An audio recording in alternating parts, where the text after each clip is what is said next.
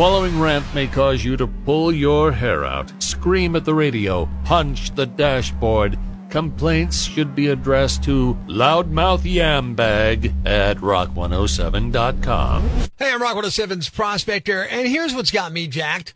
Yeah, I figured out how to be happier. Avoid yambags. Yeah, if I stayed home all the time and avoided most contact with humanity en masse, I'd be much happier.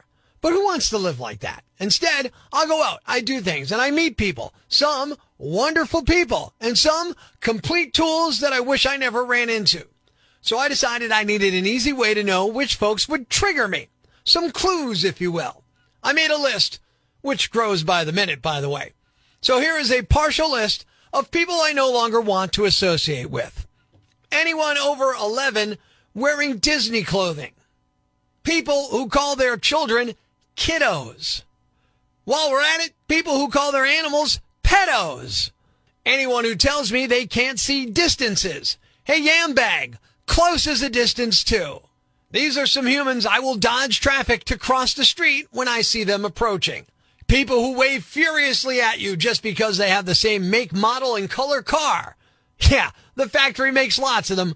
We're not connected. People who have testicles hanging from their truck. Anyone who asks retail or other workers, "Don't you know who I am?"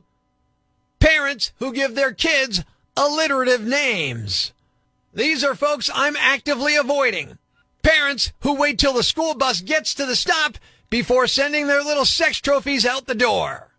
Optometrists who wear eyeglasses. I know it's stupid, but it bothers me. People I no longer want to associate with. Groups of people who walk 3 or more wide and take up the entire sidewalk. I want to kill you with a flamethrower. And smokers who tell me I need to eat healthier. Are you kidding me? I'm Prospector. I'm for the people. Who's with me? I gotta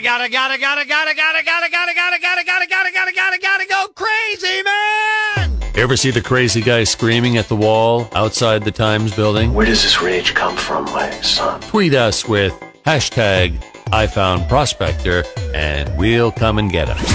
Prospector, mornings on Rock 107.